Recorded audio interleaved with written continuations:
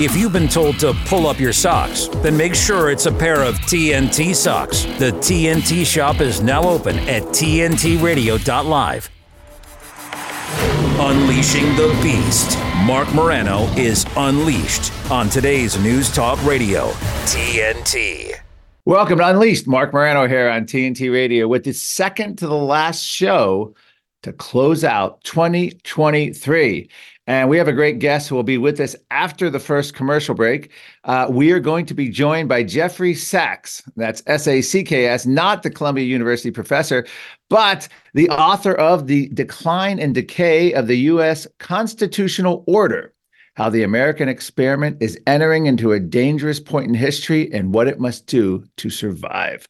So we're going to be talking about all of the threats to our liberty and America with Jeffrey Sachs after the first break. Urge you to stay on. He's a 20-year veteran of the U.S. Army, and I think he's got a lot to say, may even have a future in politics. All right. In other news, most people get to relax during the holidays, but for some reason, a lot of the cable news shows from One America to Fox News decide it's time.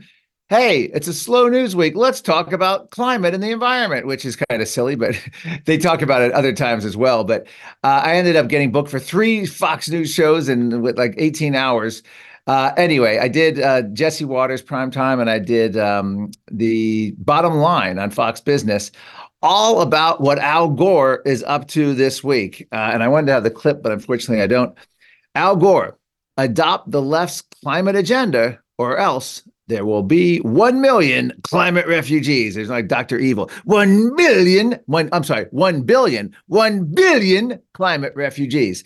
This is what Al Gore is now pushing in an interview with CNN. This is sort of the end of the year wrap up. What can we do to save the planet post the UN climate meeting? And by the way, it's been roundly. Remember, I celebrated here with the graffiti and all the noisemakers.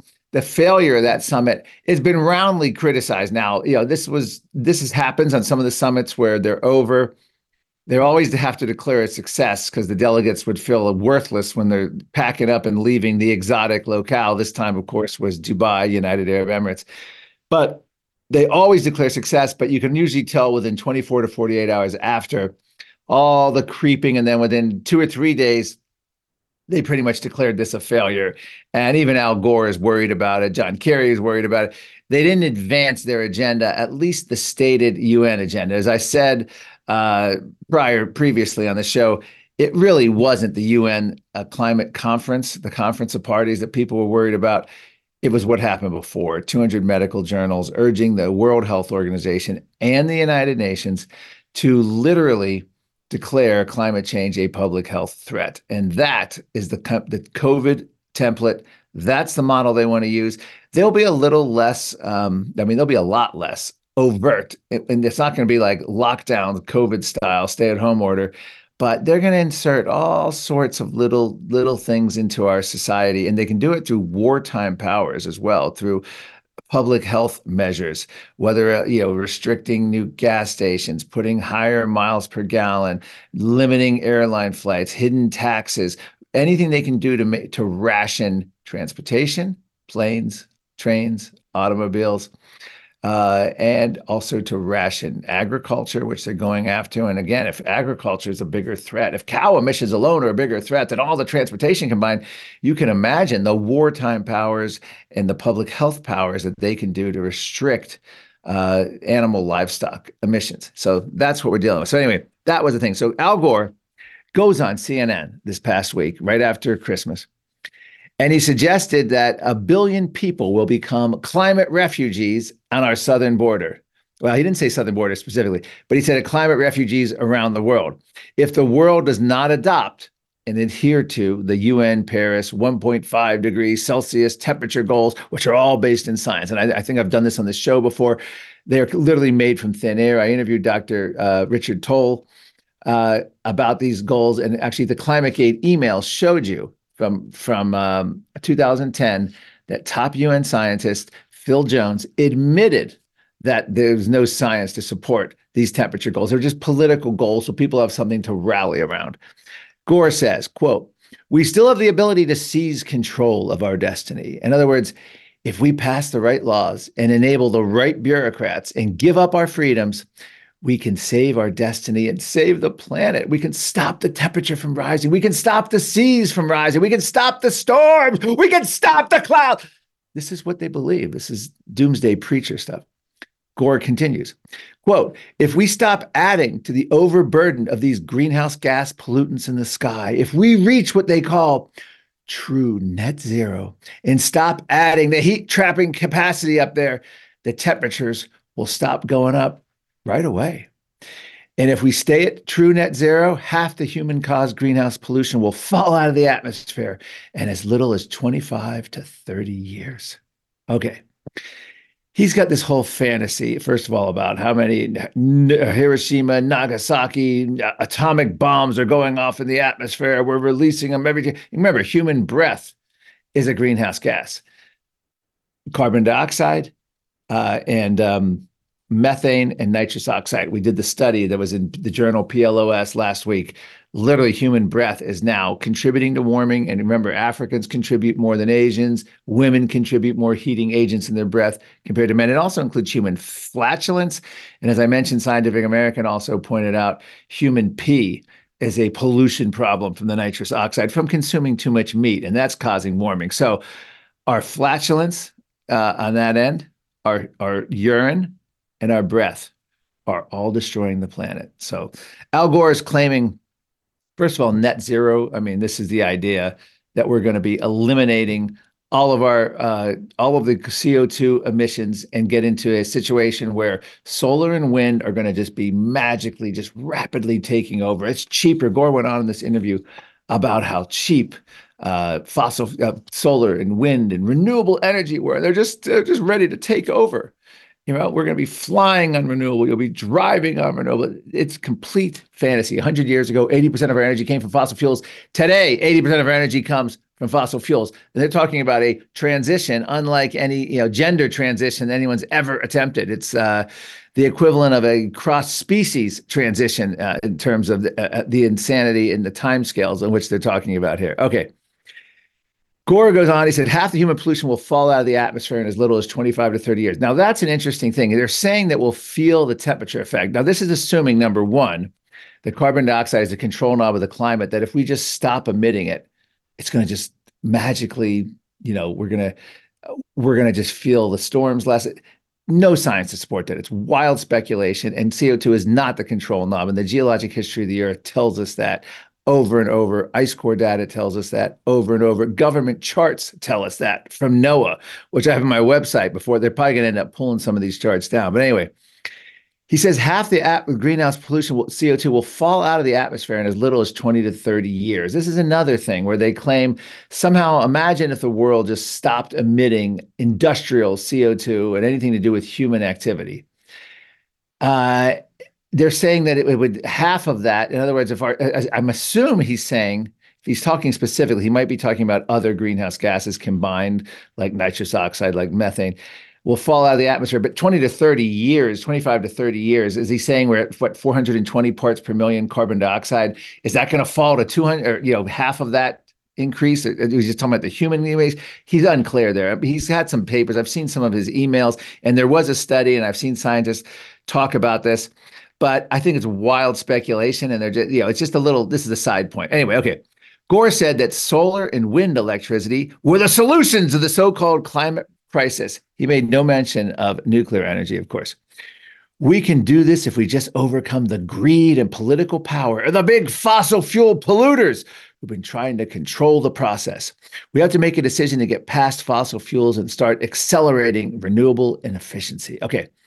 First of all the big fossil fuel companies, from Exxon to Chevron, they're all in on the green agenda. They support the UN Paris Agreement. They support climate compliance regulations. They support higher cost of business. Why? Because it crushes their medium and small competitors who don't have the best lawyers, don't have the best lobbyists. And the bigger companies can then soak up and buy up all the smaller companies. It's the same reason big agribusiness supports the climate agenda and all these regulations, because they can crush the family farmers who can't support the regulations.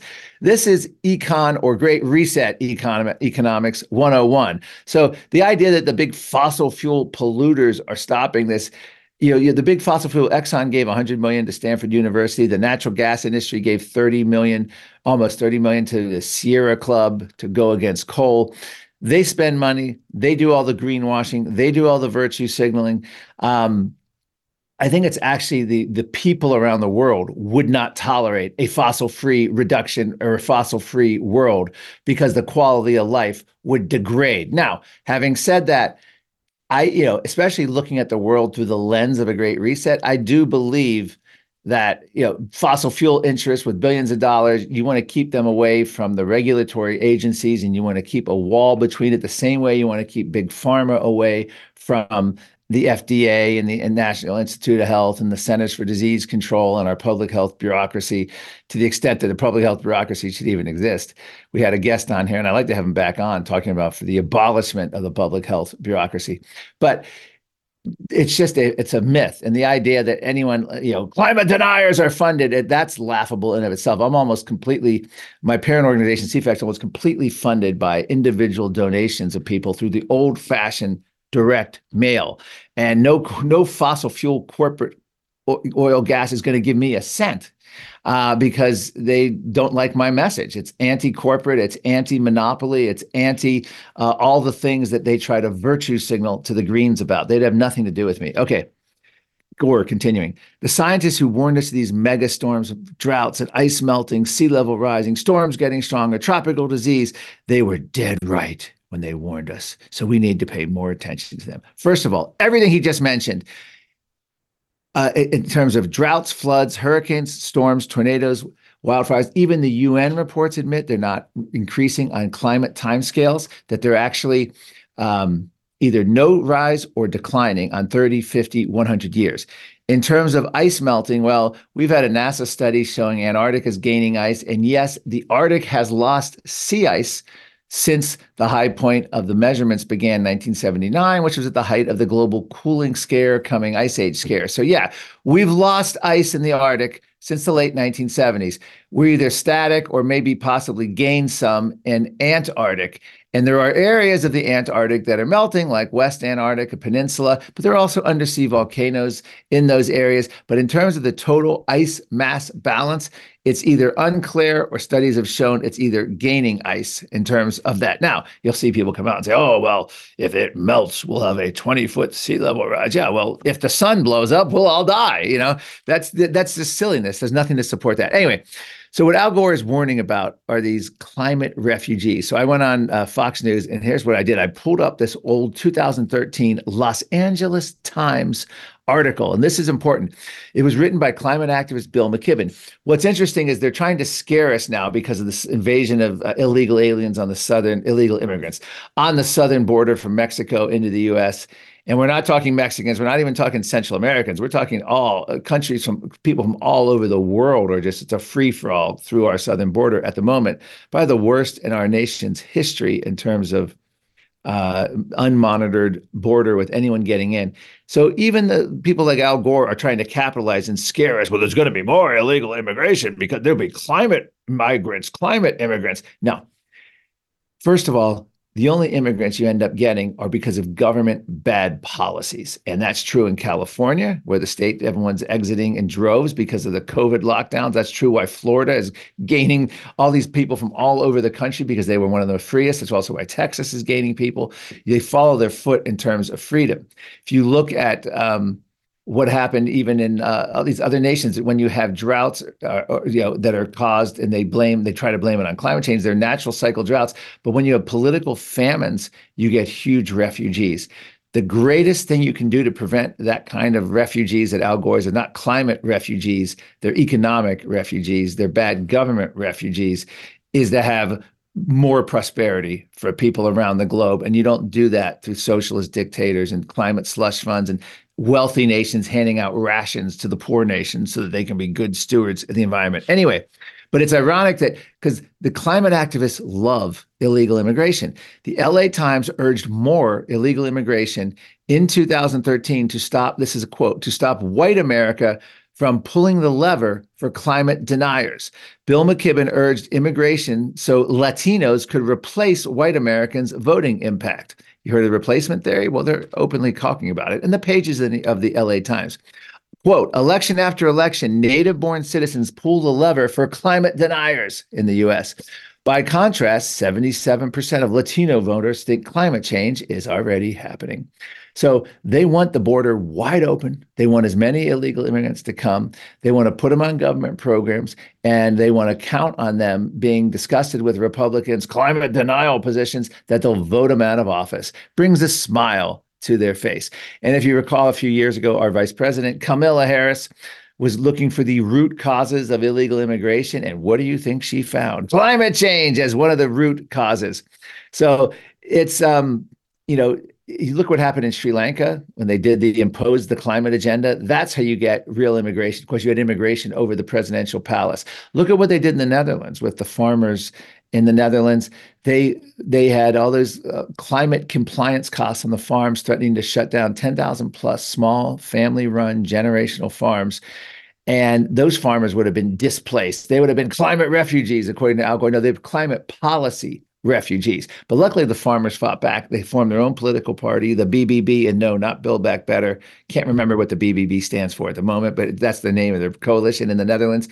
And they're now fighting this, and they've halted these climate compliance cost farms for the present, temporarily. We don't know how far that is going to continue. Anyway, and then the other thing that came out this week, the UN they're telling us the quiet parts out loud. Climate change provokes urgent action on food systems everywhere. It can no longer be a case of business as usual when it comes to climate change. This is the UK Telegraph promoting that idea. And then we also had Reuters News this week, December 23rd, right before Christmas. Sustainably transform food systems. UN's COP28 food and agriculture targets. Quote, the way we produce and eat foods causes 30% of world greenhouse gas emissions. So they're pushing these targets. And guess who's behind it? Not only is the UN behind it, who else would be behind this? Oh, Reuters has the answer. Funding from Bill Gates and Jeff Bezos' Earth Fund. Bah, wah, wah. Jeff Bezos, by the way, according to the most recent articles I see, is poised to overtake Bill Gates as America's single largest farmland owner, or he's right in the running. Who would have thought that the founder of Amazon and the owner of the Washington Post rag is now gobbling up farmland, modeling himself after Bill Gates? Hey, at least we don't have a Chinese-owned farmland monopoly like Politico worried about a few years ago. Who would you rather have own American farmland? China, Jeff Bezos, Bill Gates? I think I'd vote China in that scenario. Just like I said, if I was an African leader and I had Biden administration officials coming to my country to tell me that I had to take rations from the wealthy nations to, and keep my people poor and limit development and put solar panels on huts made of dung, or I have China come and they say, we'll loan you the money, which you'll never be able to pay back, but we'll own your country eventually, but we'll build airports, infrastructure. We're going to build roads, highways, hospital. We're going to electrify. We're going to develop. We're going to bring jobs. We're going to bring. It's a no-brainer. All these African leaders are going to be picking China over the West, who's like, you can't make the same mistakes we did. You got to keep your development limited. You guys are earth-friendly. And by the way, we'll buy up your land at fire sale prices with our carbon offsets because the white wealthy people in Europe and the US feel guilty about our private jets. So we're going to buy up 20% of land in each of your African countries on the continent. That's the world in which we live. All right, enough of this. That was my update here. I hope to do a year-end sort of retrospective tomorrow with some fun stories.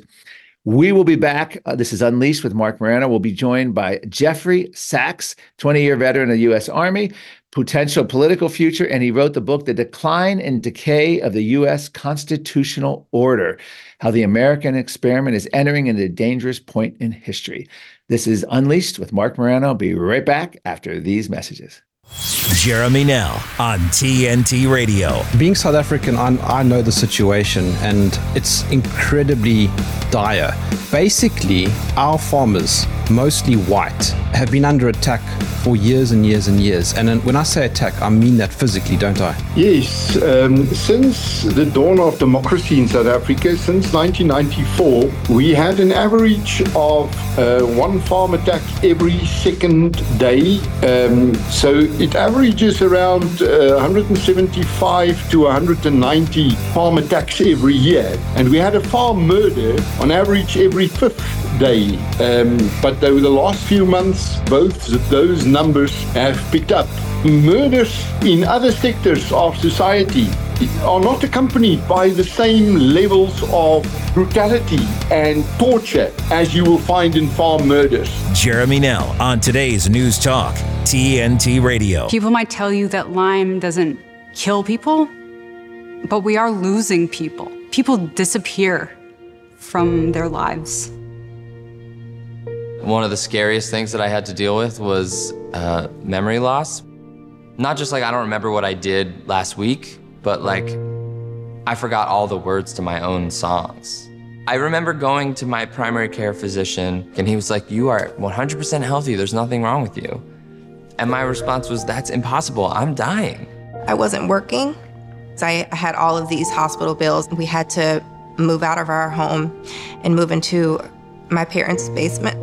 I just wish I could have truly been present in those big moments, you know, when she took her first steps or, you know, her first day of preschool.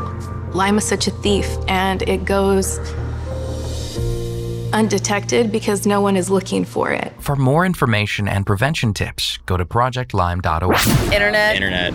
A stream online. TNTRadio.live. Today's News Talk Radio, TNT. Welcome back. We're back now with author Jeffrey Sachs, U.S. Army veteran and author of the new book, The Decline and Decay of U.S. Constitutional Order, How the American Experiment is Entering a Dangerous Point in History and What It Must Do to Survive. Welcome to Unleashed with Marc Morano, Jeffrey. Hey, Mark. Good to be with you and your listeners. Thanks for having me. All right. Well, it's exciting. Have someone here to here we are at the end of 2023, and your book is about the decay, a dangerous point in history, and how the American experiment is, essentially in decline and decay. First, tell us a little bit about yourself. What led you to write this book, and what's your background? And then we'll go through and lay out all the problems with America and how we could go about fixing them. So, first of all, who is Jeffrey Sachs? What's your background? I think we can talk about. I think we can talk a whole year on the problems that we're facing here. Yeah. But so I spent 20 years, the last 20 years in the United States Army, retired as a lieutenant colonel, multiple deployments. But the book, I wrote that when I was getting my second master's at Johns Hopkins. And at that time, we're looking at the overall constitutional framework and the constitutional structure. And, it was really on American exceptionalism. So what the book does is it's really a comparative analysis of our constitutional republic versus authoritarian regimes and other type of institutions and government frameworks. So it does a comparison, and I get into the rule of law, I get into separation of powers, and into our election systems. And I touch a little bit on the 2020 election, and finally I end with what is the most critical, and I think will be the most critical thing in 2024, is leadership, public leadership, because everybody has a different role, definition of what a leader is. And I have mine, certainly, but that's going to be critical as we get into 2024. So the book is really written for the regular, average day, hardworking, red-blooded American. Not for the elites, but for those Americans that maybe don't really know, paying too much attention to what's going on, or they only get one side of the media. So it's really for them. And I've done a lot of book signings, and it's been so wonderful to go out there, especially here in Virginia, to go talk to those people, just start a dialogue and a conversation. That's really what it's about. All right. Well, great. Let's talk about the book then, and let's talk about some of the problems. Like, if you look at sort of the 20th century history of the U.S., obviously, we'll start with World War II. We had a huge World War II boom after the 1950s, very prosperous. The U.S. dominated the world, and then the 60s came, and you could argue, you had the cultural war, but you also had a lot more economic problems flaring up. By the 70s, we had, inflation, unemployment, energy shortages. And then, of course, Reagan came in the 80s and restored, but you had the Cold War, then you had the Cold War victory in the 90s. We talked about the peace dividend. By end of Bill Clinton's second term, we had balance with a Republican Congress and a Democrat president, like Bill Clinton, who was sort of a chameleon, change at whim. We had budget surpluses, low inflation, and we had cheap energy. I remember gas, 75 cents a gallon. And then, of course, 9/11 happens, and it puts us into a whole war on terror, and we're back to deficits, inflation. And then the financial collapse of 2008 happens, and that, of course, caused major adjustments for Americans. And now, especially after COVID, we're in a situation where the middle class is being crushed. Poor people are relying more and more on government for services, universal basic income. Anyway, in the context of that sort of history of the last 80 years of U.S. economy, in terms of economic stuff, where do you see our problems today, and how would you fix them? And you can give your own version of the history. That's just my quick boilerplate economic history. Well, yeah, that's a great question. I think a part of it is really when we got off the gold standard in the 60s, yes. Honestly. But listen, our problem today is that we're just spending too much. We're just spending too much. We're $35 trillion in debt. We're just borrowing money, printing money, and then just passing all these big legislative agenda, and we're just spending too much, and that's causing the inflation. You can almost say that we're in stagflation. We run the number up so extremely high, and yeah, it's coming down a little bit, but that's still way too high. Our national debt is really a national security crisis. So that really has to get under control. Stop the spending. We're too overly regulated. We need to cut regulation as much as possible. That'll free up some of these businesses. And you look at the housing market and everything, you cannot buy a house right now. The American dream is basically dead because the interest rates are extremely astronomical.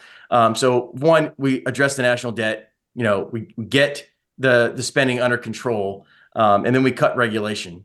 So that's really will do a lot. And then what I would like to see is we cut the XL pipeline. We got to start getting that energy effective energy policies, and that's going to reduce the gas prices and basically stabilize the supply chains as well, because the truckers will be spending less to get all those food and the essential needs that'll lower the cost that people are seeing in the grocery stores now. So that really is got to get under control immediately. Stop the spending. Yeah, that's the thing. Now, what do you think when they talk about, you touched on energy, that we have this whole net zero agenda. You have the idea of restricting energy. You have the Los Angeles Times calling for planned blackouts in order to meet climate goals. You have and papers calling for the end of individual air conditioner use in homes, and people go to public cooling centers. You have all these mandates that are shutting down oil, gas, coal in favor of so-called renewables, solar and wind. What would your energy policy be? Can you expand on that a little bit? I mean, I know for more drilling, but how do we fight this whole agenda? I'm going to support. Yeah, I'm going to support energy. Now, I'm not against the environment. I'm not against any of that, but it's got to be done smartly. This and in pushing this on individual Americans is not the right way to do it, because that's just telling the big government saying, hey, we're going to mandate this. We're going to mandate electrical vehicles. We're going to take away your gas stoves. We're going to do all that. No, that's we got to get out of that business. Number one, you got to fix. If you want an EV cart, by all means, go and do that. Just don't force it on people. But we absolutely got to drill. And if you want to get into a good energy policy, it's got to be done the right way and get done responsibly in phases per se. We can't just, the infrastructure right now isn't as good as it is. And that's the piece that needs to be built out first. But this flash to bang time from just going all the way to electric, the grid cannot handle that.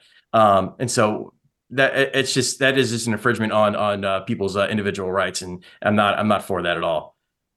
One of the other things with transportation, there's a whole movement afoot. Like in France, they're banning short-haul flights, 2.5 hours or less, to save the planet from global warming. The EU is looking at similar things. Bloomberg News is reporting that climate compliance costs may make cheap airfare a thing of the past. And you have a sort of corporate government collusion, if you will, cooperation between these big corporate CEOs pushing this.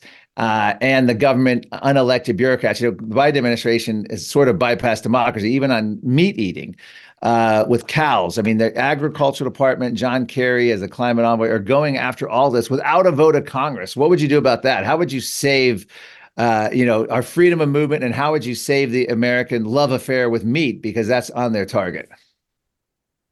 Well, number one, we got to stop having, I say, so-called, DC established, DC elites flying all around the world telling everybody that there's a climate crisis and there's this big climate agenda when they're flying around in aircraft. That doesn't make a lot of sense to me. And it starts, as a regular American, starts to question whether or not what's truly going on here. Is it what Vivek said, Ramaswamy, is it a big climate hoax, right? Is it? And it starts to, question a little bit of that. But look, I'm for people having a choice and freeing up some of this stuff and just taking big government out. Sometimes we need people in DC to just be give them the Heisman a little bit and let the states run things and let the people decide on things. Get big government out there. I believe in limited government, and that's really I would like to see leaders in DC just be a firewall. And get out of that business and free it up, free markets. What about the assault? I know, I don't know if your book covers this, but the free speech angle. Really, I think since Donald Trump's was elected in 2016, there's been a whole layer of censorship, canceling, deplatforming, with the idea behind it, we can't allow another Trump to ever happen again. And then, of course, you have people say, well, these are private companies, but they actually, we now know, at least post-COVID, that Facebook and Instagram and YouTube all work very closely with the Biden administration, with public health, in terms of actual naming people. Like, let's get RFK Jr. off of this, and we're on it, and working with the Biden administration. What would you do about that sort of? Do you have a policy on the corporate government collusion limiting our free speech, or do you believe they're private companies and can do whatever they want? It's let people struggle with that. Get rid of Section 230. Okay. Whatever happened to Section 230? That was a big thing that was coming up. Whatever happened to that? I'm not sure what happened to that. It's like a big monopoly. What happened in the 2020 election with social media and the censorship? We saw the Hunter Biden laptop.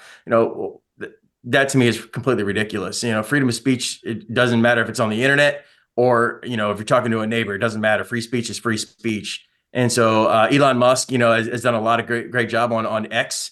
And so we start to see a little bit pushing back and more free space to have an open dialogue. But this fact that these social media companies are coming together and what the appearance of colluding, with government stuff is, we got to break that up. I understand that they're a private company, but again, when it infringes on free speech for the regular American, I'd be in support of any legislation that pushes back on that. Okay. In terms of emergency power reform, have you looked into that at all? We have a COVID emergency. Governors were able to go for years, and they'd have dictatorial powers, bypassing democracy, closing churches and gyms and schools and weddings and funerals and canceling medical procedures. And now there's word Joe Biden wants to declare a national climate emergency, which NBC News says would give him COVID-like powers over the economy and regulation. For two questions. What do you think about emergency power reform? And what did we do wrong during COVID in terms of lockdowns and all that? How do we avoid a repeat of that? Well, it's getting the right thing to actually, have good leadership as far as selfless service over power. That whole 2020 with all these governors locking down churches and gyms is absolute travesty. And I think it'll be a lasting impact for years and years to come as the wrong way to do things. I mean, do we believe in the Constitution anymore? I mean, I wrote the book, Decline and Decay of the U.S. Constitution, but do we really understand what the Constitution represents? It's almost like we forget about it. You're a governor, you want to institute all these powers and executive orders. It's not law, it's not passed by the state legislature, it's just an executive order. But that's not the right way to do things. That's not the way the government is supposed to work. That's not the way our constitutional republic and our founders envisioned things. But just to lock things down, mandating masks and closing down churches and school gyms and hurting small business owners is an absolute travesty. And I hope we don't do it again. I hope we don't go down that path. But I can't say in a full confidence that that won't happen again. But it just proves that we haven't learned our lessons. Yeah. What about things like defund the police? That's a relatively new phenomenon. I mean, I remember 2020, with George Floyd. That came out, defund the police, and we found out within a year that it didn't quite work. But what's your position on that? And how do you make these big cities actually fund the police? I mean, someone like San Francisco, they don't seem to care that even no businesses even want to have a conference there anymore because of the way the cities are run and with crime and rampant homelessness. Even the Hollywood celebrities like Susan Sarandon. What do we do about that? Even though that's not necessarily a federal issue, that's a local, but it seems like the liberals in big cities have no problem living like that for the most part. Well, how you do that, the community that actually live there, especially, if you talk about big cities, the African-American community, they absolutely want law enforcement. They need law enforcement to protect themselves, protect the businesses that are there. So absolutely, we see that even in DC. Look what's happening in DC with the high crime rates. You have congressmen, representatives being shook down and carjacked or whatever it is. We're talking about in DC, and you got the DC Council that wants the National Guard to come in. Well, what would happen if you just fund and support the law enforcement? Law enforcement, good law and order, it works. Okay, it's there to protect the citizenry. So it affects those communities, and I argue that I'm from Baltimore originally, grew up in Baltimore, and that city is rampant, high crime rate, and so that community absolutely wants law enforcement. We got to fund the police. We see what happens when you don't do that, and it just affects the community itself. And what about the other thing that's popped up sort of as the same result is the critical race theory, which they deny exists, but that's showing up in textbooks in schools across the country. I mean, mostly public schools, but what would a policy be on that? How dangerous to that is America? The idea that America is founded by racists, for racists, it's white supremacists. And everything in the world today is divided by race. What can we do about that? And how do you change curriculums in schools? Yeah, so a state issue. I think Virginia's done a great job at pushing back on that. I think Florida's done a great job at pushing back on that. At the federal level, I would do everything I could if I was a representative to dismantle and disrupt what I could at the Department of Education, get it out of the whole business. It's a state issue. Education to me is a state issue. There's just too much big government involved in pushing down this type of narrative. We got to get back to good civics. I think in our education system, what it means to be an American, what did it mean to storm the beaches of Normandy, who Amelia Earhart was, what did those 30 seconds over Tokyo actually mean? Yeah. What is it about America that matters? We got to get good civics, but history, right? We got it. History is the history. We can't change history. It's the past. We can look at the past, look at the lessons learned, and continue to move forward. But rewriting history, tearing down statues, that's totalitarianism, in my opinion. And we got to get out of that. So Virginia's done a great job. A lot of organizations that I've worked with here on the ground in Virginia are really leading the effort, pushing back some of the school boards. I've talked to a lot of school board candidates as we had off-year elections last year in Virginia. A lot of school boards were saying, "Hey, we're gonna push back on this stuff. Let's just get back to the basics: reading, writing, and arithmetic." Right. So that's what we got to do in a competitive world. If you look at China, they're focused on technology, the building the technical skills. What are we doing over here? It seems like we're more focused on social reengineering projects that actually delivering capabilities and skills that these kids are going to need in the future in a competitive world. We've got to get back to that. So we need school board candidates to actually have the moral and political courage to step up and push back on it. All right. Well, we got to take a break. We're talking with Jeffrey Sachs, The Decline and Decay of U.S. Constitutional Order. We'll be right back after these messages. We'll talk a little bit about transgenderism and, of course, the threat of China and foreign policy a little bit as well. So stay tuned. We'll be right back. Give me a minute with TNT Radio's Steve Malzberg. Hello, everyone, and I hope you had a wonderful and Merry Christmas. Hey, did you happen to catch our Vice President Kamala Harris before the holiday speaking on MSNBC about next year's election and what it means? I think all of these issues are important to voters who are going to be going to the polls in November, and they will make their decisions, obviously, but there are a lot of critical issues at stake. And, every election cycle we talk about this is the most election of our lifetime. Lawrence, this one is What? Did she say this is the most important, the most consequential, the most anything? Nope, she did not. You know, every election cycle we talk about this is the most election of our lifetime. Lawrence, this one is. This one is. And this is one of the freedoms she claims is at stake next November. The freedom to just be. The freedom to just be. So the woman who's a heartbeat away from the presidency says this is the most election ever in our lifetime and gives you some cockamamie freedom. I mean, God help us all. Thanks for giving me a minute. And don't forget to tune into my show Monday through Friday, 9 p.m. Eastern, right here on TNT. When the world's endangered animals need help most, when their lives are at greatest risk, when they would otherwise be lost, the International Fund for Animal Welfare is there, taking action to rescue the animals we love, to protect them and their threatened natural habitats. But the danger to animals the world over is growing, and the need for your help has never been more urgent. On land, you'll help stop poachers from threatening and killing elephants and big cats for the illegal wildlife trade. In the oceans, you'll help rescue dolphins, whales, and seals from deadly hazards. And you'll help rescue, rehabilitate, and release vulnerable animals when disasters strike. Here at home and around the world, we can't do this work without you. See how you can help animals and people thrive together at joinifall.org. This is Unleashed with Marc Morano on today's News Talk, TNT Radio. Welcome back to Unleashed. This is Marc Morano. We're talking with Jeffrey Sachs, the author of The Decline and Decay of the U.S. Constitutional Order. Okay, I understand you have an event with Riley Gaines, the swimmer who was knocked out of the number one position, or she actually tied with a biological male. First of all, tell us about that event in Virginia, and also tell us about transgenderism. Can a man become a woman?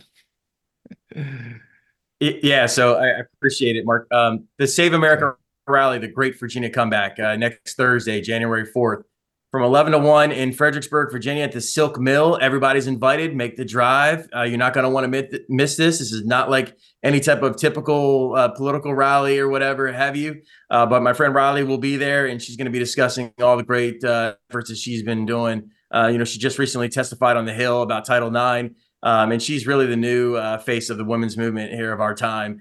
She's done a lot of great work. But again, Save America rally next Thursday, January 4th from 11 to 1 at the Silk Mill in Fredericksburg. You don't want to miss it. But transgender and Title IX, I'm not against, transgender and all that stuff. It's not about that. It's about saving women's sports.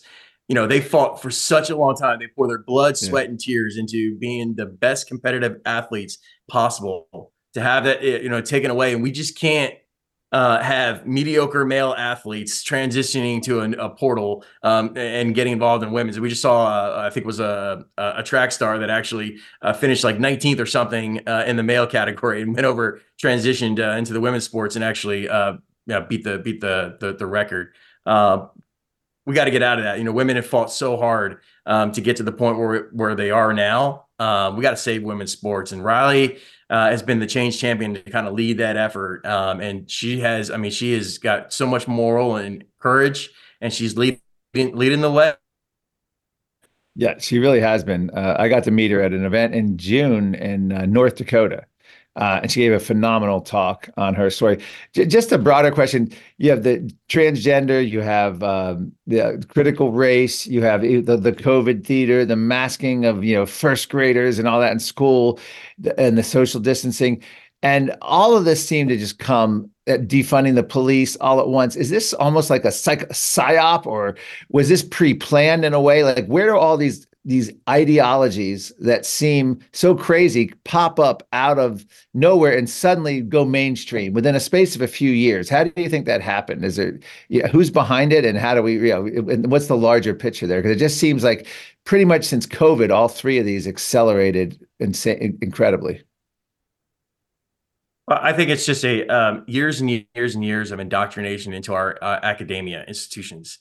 I think that's where most of this stuff is stemming from. And if you look at the pro-Hamas, pro-Palestinian protesters that are all throughout our campuses now, all throughout the nation. It's just years and years and years of indoctrination in our academia institutions, and we got to get that under wraps. If I was in a representative in Congress, I would really be pulling the money back. If you're receiving a federal grant, if you're receiving any type of federal funding, and you have protesters that are anti-Semitic and doing what they're doing on campuses, I pull the funding immediately. Enough of the games. But we got to. I think it's just indoctrination is what's going on, and I think it really started out of the '60s generation. And if you look at the folks that are coming out of the '60s generation are now leading our corporations, they're leading our military, they're leading our religious sector. They're out throughout the whole institutions, and I think that's where the movement's coming from. It's just indoctrination. You can call it whatever you want. Call it Marxist. Call it totalitarianism. Call it whatever you want. But it's destroying this country from within. Yeah. All right. Well, now let's talk about the administrative state, the rise of the administrative state. We have so many, as we mentioned, COVID, all these consequential decisions made without an ounce of democracy. And of course, now they've banned gas-powered cars. Congress never voted on that. They're going after restricting meat eating, which Congress never voted on that. Explain a little bit about your war against the administrative state. What is it? How do we fight it? And how bad is it? Well, I touch on this in the book when I get into the rule of law and the separation of powers. And the case that I always bring up is the Patriot Act that George W. Bush used after 9/11. And it was used for the intent to go after terrorists, folks that wanted to do us harm. But we've seen that morph into other things. We talk about the FISA, which, I'm really concerned about how the FISA clause was in the NDAA that was just passed by the House and the Senate. So, I'm really concerned about that. We've got to get FISA under control. But it's the rise of the administrative state as far as non-elected policymakers and all type of bureaucrats that are throughout all our government that have more influence on legislation and policies in your life than elected officials. They're not elected. They're not on the ballot box, but yet they have all these, the power to shape policy. So, in favor and kind of reining some of that in and let's look at your budgets. Let's look at the positions. Really the OPM needs a complete overhaul. If you have a redundant position throughout our government, let's take a look at that. Let's cut that back a little bit. Less government is what I would be in favor of, because less government means less infringement on your individual liberties, more freedom for you. So that's what concerns me greatly, is about the rise of the administrative state, and all these executive orders that come out. We see it's just challenging in the courts. It just seems like we want the Supreme Court, we want all these the lower courts, the appellate courts and everything to legislate from the bench, and that's not what they're supposed to do. They're supposed to just call balls and strikes and interpret the law. It's what they're there for. It's what the judicial branch is there for. But we got to get into reining that in a little bit with the executive orders as well. Congress got to do their job and go legislate. Let me ask you a question about Congress. It seems like, especially anyone in leadership or public life for a while, everyone becomes millionaires when they somehow, especially the more successful, the longer. There's a whole movement now to stop senators and congressmen from buying stock options. I think there's a whole thing with Nancy Pelosi and selling of stocks, the timing, whether they get insider word because of their connections and all the wealth that they can grow. What do you think about that? Do you think there's far too many people in elected office in Washington who just literally are there for self-aggrandizement as opposed to actually serving the people? My friend, you hit the nail on the head. You absolutely hit the nail on the head. I'm a firm believer of term limits. We absolutely need term limits. We don't need folks in DC for long periods of time. If you're in there longer, it's just seems like this corruption goes further and further and further. But we need leaders, especially in 2024, that are there for selfless service over self branding, per se. That's what we need in Congress. We need those type of leaders. Again, term limits absolutely works. So that's what I'd be in favor of. Yeah, you got to get out of that. And any type of insider legislation absolutely needs to happen. We can't have that. Yeah, in terms of term limits, I was big, I guess, back in the early, maybe it was, I just want to say Ross Perot's era, or I guess the 90s. I was always back and forth. I ultimately favor term limits, but then the argument against it is, of course, well, then the staff will become more powerful. Well, then maybe we should limit the staff too. But it's a tough battle. And the problem is, how do you ever pass term limits? How does Congress ever vote itself to limit itself? That's the problem. I don't know that it could ever happen because of that. You really need a populist movement to make that happen. It's a tough one. I don't think you're ever going to get those in power to vote for not power, but there's a big movement of Convention of States and Article 5 and all that stuff that folks are working on. But again, candidates that are running for federal office, that's the social contract with the electorate. Term limits. You only get 2 years in the House. That's not a lot of time. You get up there and you got to get to work. Got to go be a firewall, not attend DC cocktail parties and softball games. You got to get to work. Yeah. Now, as an Army veteran, and let's talk foreign policy. There's a whole movement afoot of, you sort of have the Vivek Ramaswamy, and then Ron DeSantis is sort of in the middle, and then you have the Nikki Haley wing. A foreign policy. I would say Donald Trump is more. Where do you fall as a political philosophy? In other words, was Iraq war necessary? Was the Afghanistan war necessary? Did you favor all other bombing, other military campaigns? Do you support what Nikki Haley's saying about going into Iran, or are you more cautious? Where do you stand on America's, in terms of military intervention? Yeah, there's nothing more serious than when we talk about sending our sons and daughters to war. Sending our sons and daughters to war, which, we've done over the last 20 years, I've deployed multiple times. It's serious business, it's serious stuff. And we can't take that for granted. Look, if you look at the Trump administration, you look at all the years that, the 4 years, we weren't involved in a major conflict. We were actually downsized. We were getting ready to leave Afghanistan. We were pulling back from Iraq. North Korea was under control. Iran was under control. China was still out there doing their thing, but they were, for the most part, they were under control. We were starting to do trade deals with them and get our economy was booming. But I'm not in favor of intervention. When it comes to our absolute security, I'd be in favor of that. But look at our own southern border right now, and you look around the world, but you look at our own southern border. And you look what's happening right now. You got another 10 to 12,000 folks that are coming, a caravan that's already coming. We had 12,000 cross the border, which is has never happened before. A couple weeks ago. It's a travesty. It's a humanitarian crisis that are on the border. It's a national security issue. And you got folks coming in on the terror watch list every single day. So you got to take a look at that, and you've got to shore up our own house first before we start focusing on other areas. I saw firsthand what it was like to be in Iraq and Afghanistan. And it's a tough business. I didn't have a vote. The order was given. We went out. But that's some serious business. But it requires leadership. It requires strong leadership. And I'm in favor of a strong national defense and peace through strength mentality. But we got to get it under control. All right, well, in terms of Ukraine, the Biden administration really pushed the Ukraine aid, and there's a lot of talk now where Russia now is making an alliance with China, and it may have backfired. Would you have in Congress? I don't want to grill you like that, but do you generally support aid to Ukraine, and do you support that war effort from the United States in terms of the congressional military aid that they've been giving?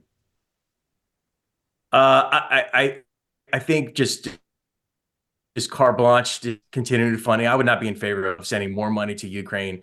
There's got to be some type. You've got to look at our southern border first. Again, you got to clean up your own house before you can start just spending money to Ukraine over and over and over again.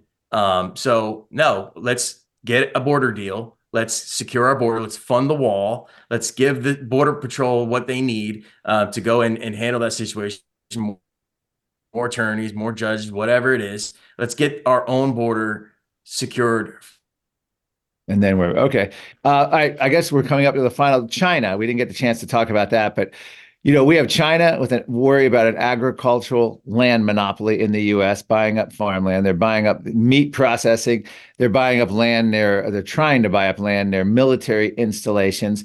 You have the entire green agenda making the U.S. more reliant on China. You have China buying up Africa. You have China with the lowest environmental and human rights standards. basically with one of the, dominating the global production, especially with energy supplies and everything. What would your policy be toward China? How much of a threat are they, and how do we deal with China? All right. Well, I think we may have lost Jeffrey. Let's see if it's temporarily or not. Just on the point of asking him my final question about China and the China threat. The rumors are that Jeffrey Sachs might be running for political office sometime soon. He mentioned the event next week with Riley Gaines, talking about she's, just testified on the Hill about the transgender agenda and about keeping men out of women's sports, which I find ironic because there were such champions for decades about making women's sports more, be the hallmark of universities and make sure they're properly funded. And then all of a sudden, overnight, men are competing and beating women. And a lot of these sports were just, it's crazy and stuff. Anyway, we want to thank our guest, Jeffrey Sachs, the author of the book, Decline and Decay of the U.S. Constitutional Order. This has been Unleashed with Marc Morano. See you tomorrow.